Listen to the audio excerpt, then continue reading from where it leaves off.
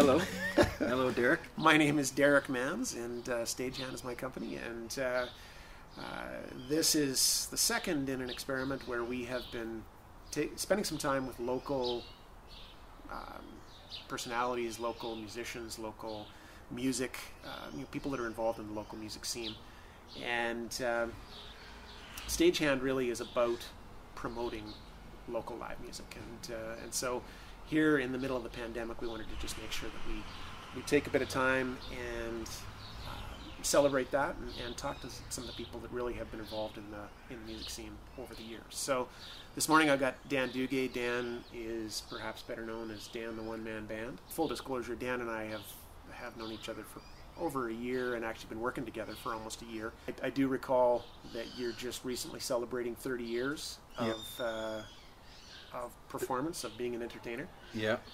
So I'd love to kind of get into that a little bit and talk about your experience over the years, because obviously you've seen a number of things come and go. So welcome, Dan. And why don't we just start right from the beginning? You tell us how you got into this business. Well, it was kind of a fluke. I had never really planned on being a professional musician. I was always very passionate about music, and right from the get-go, and started playing guitar when I was 8 or 9 years old. My parents put me in some lessons, and I just really gravitated to it, and played it throughout.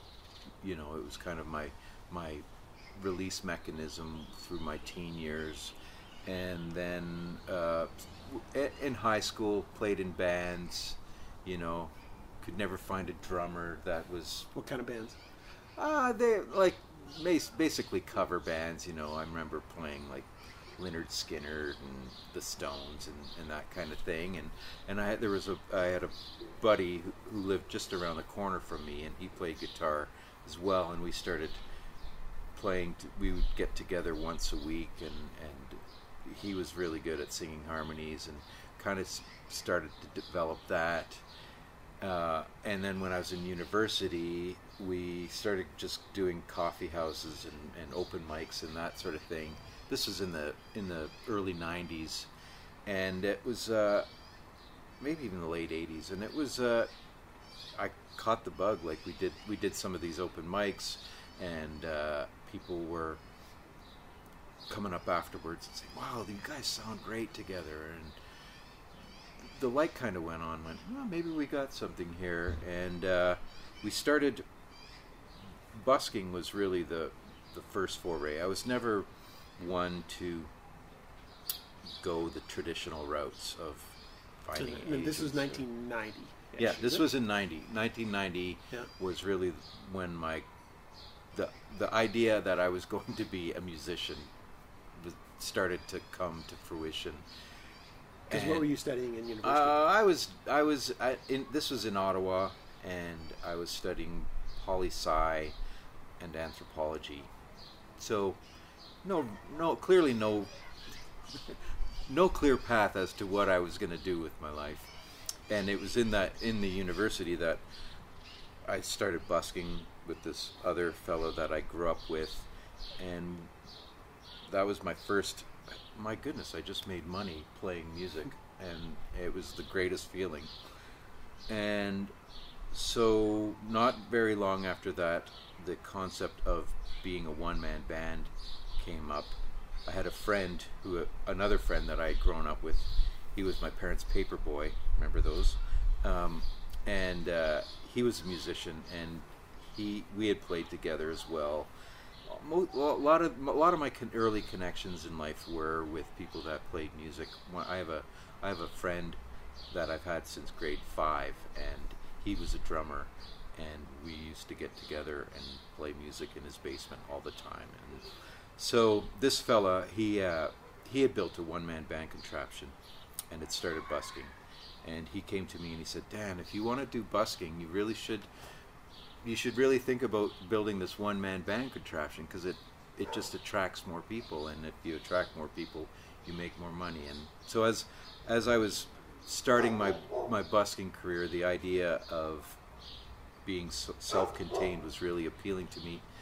Well, it's hard to keep bands together. Not that I really had the foresight of what I was going to do or how long this was going to be, but once I just made that decision to strap a drum onto my back and stick bolts into my shoes, it was the clouds parted, and it just I was always an entertainer more than a musician. I was an entertainer.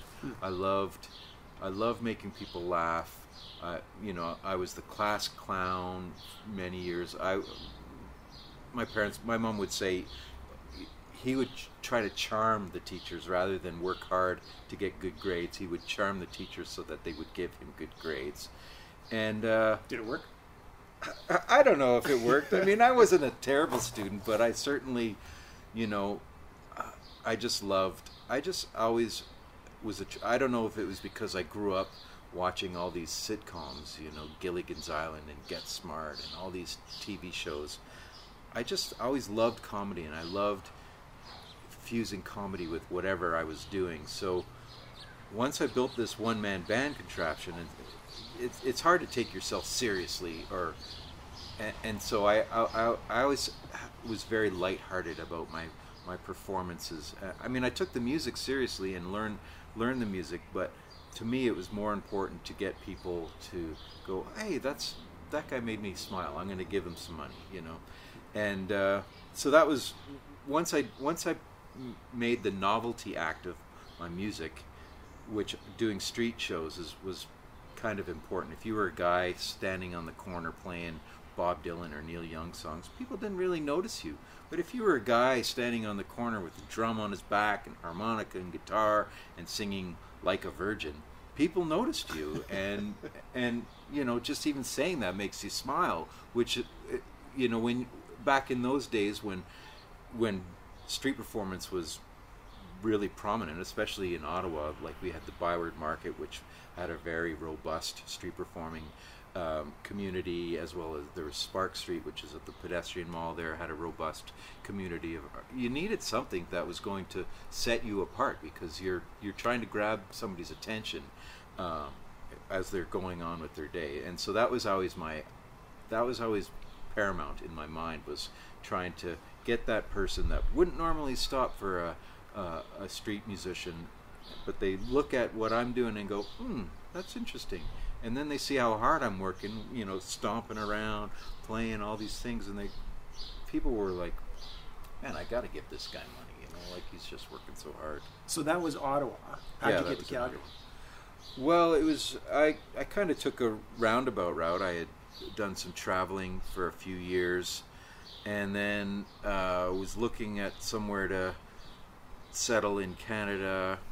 I hadn't really thought about settling. It was just a place to be in Canada. And I had traveled through Calgary a few times, and I always got a good vibe from this place. And I definitely, we're talking about the 90s again, and Ottawa was not in a good position financially, and Ontario wasn't in a good place financially. And so coming out here, I noticed right away that my guitar case was heavier at the end of the day than it was in Ottawa. So there was that. This was in '95, I came to Calgary, and back then Eau Claire Market was had a lot going on. The weekends were very busy, and they allowed indoor street performing, which there wasn't that many places in Canada that you could do that. And so it was great, because I could work rain or shine 364 days a year, and so my work week was essentially Friday, Saturday, and Sunday. I would go down to Eau Claire and play. I would also play on Stephen Avenue, which is a pedestrian mall, during the good weather. Princess Island was a good. So the busking scene of Calgary was definitely something that attracted me to this city initially. So you said once or twice, you talked about, back then or in those days. So I'm assuming that's changed. Like the the ability to make a living as a street performer, as a busker, or to go down to Stephen Avenue, or to Eau Claire. Yeah. So what? I guess I'm just curious. What has changed in your mind? Why is that? Well, I mean, if you're thinking about what the '90s were like, there was no cell phones.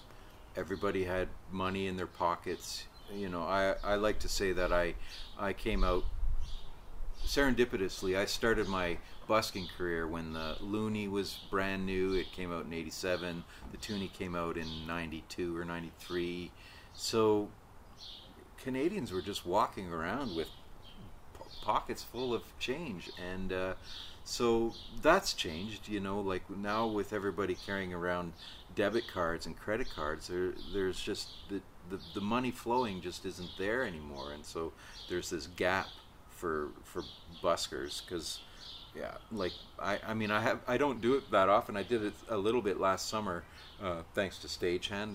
They had that program running on Stephen Avenue, but you know, the number of people that would say, "Oh, I love what you're doing, but I don't have any money," or people would say, I've even heard people say, "Oh, you know, like I saw this busker and I wanted to stop, but I didn't have any money, so I didn't stop because I felt bad if I stopped. I felt like I should give them money." So that's changed. The cell phone world is a different world. Like it's I'm not to be critical, but that idea of people just standing there recording your performance and then they walk away is just it can be soul wrenching, you know, just that whole, okay, so you're going to go home and you're going to show your whoever this video of something interesting that you saw, but you didn't have the money, but maybe they didn't have any money, which is completely understandable, and people are different now. There's a lot more of that, oh, I've seen everything, you know, whereas back in the 90s, somebody venturing out to do something, it's strapping 7 instruments to their body and going out and making music, that was newsworthy, whereas it's a little bit less newsworthy now. So the whole industry has changed. So you talked about Calgary and Eau Claire, but I know you've traveled all over the world. Where else have you performed? I've performed in Europe and Australia, New Zealand, Japan, Thailand. I went down to Africa. I was in Kenya with a Kenya, and I went to I went to Peru as well with this organization called For the Love of Children Society, which is a Calgary organization that helps underprivileged children.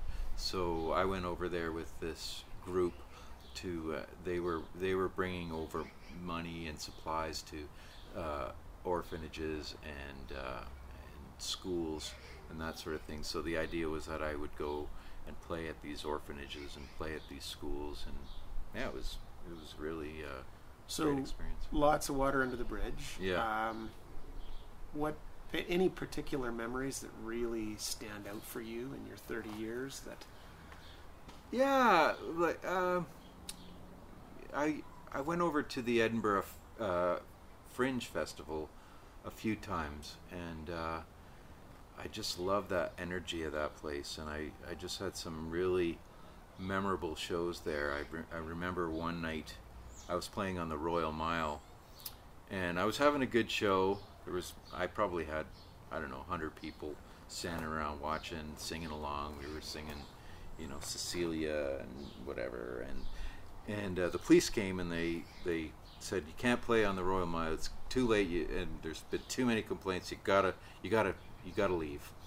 And somebody so I was standing right by this church, and somebody had said, "Hey, let's just go into the churchyard," and a bunch of people came in and they grabbed all my stuff, and we hauled over to this churchyard, and I was surprised at the number of people that followed along. Probably 3/4 of the people were still there, and we was just about to start when this other band started playing. No, it wasn't another band. It was a fire. We called it a feral fire show. It was just kind of the twirling poi and whatever. And so they had just started, and I said, "Oh well, I guess that's the end of the show." And then somebody said, "Let's go to the back of the church."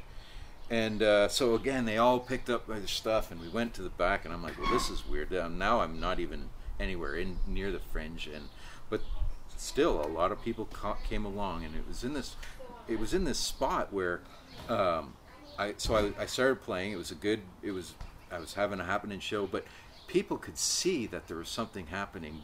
What's going on behind the church?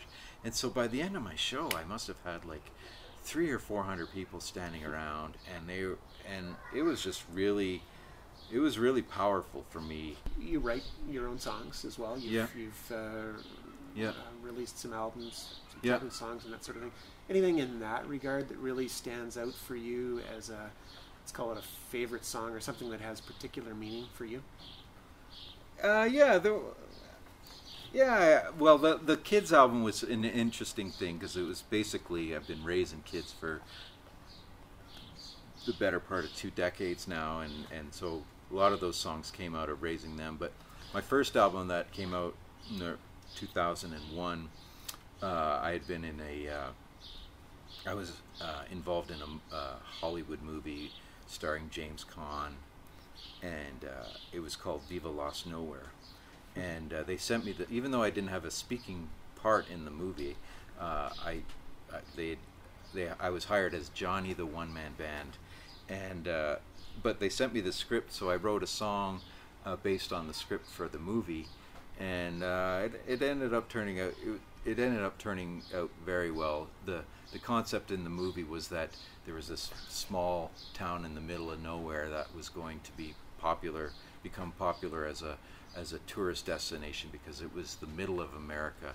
It was the same distance to the Atlantic Ocean as it was to the Pacific Ocean, and so they were going to do that. And so I basically just went through the script and wrote this song, and I've been playing that one for 20 years what's it now. called? It's called Viva Lost Nowhere. Oh, that's called Viva Lost Nowhere. Yeah.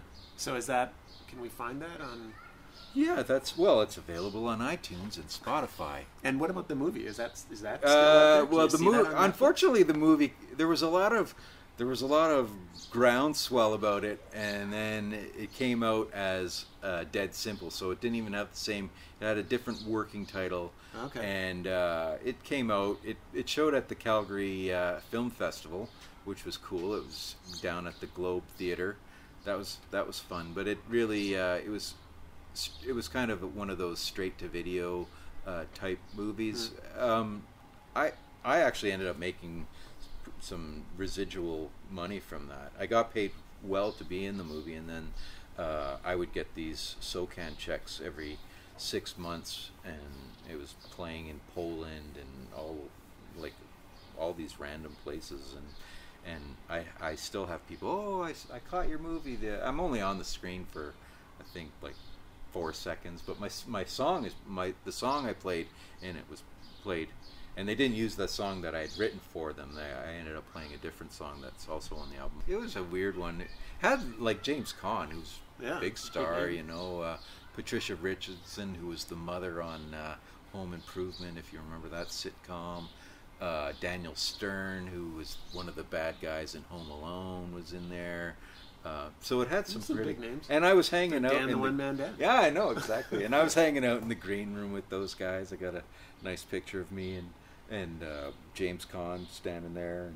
Was that here in Calgary? Yeah, Blackie, Alberta. Okay. Just out by High River there. Yeah.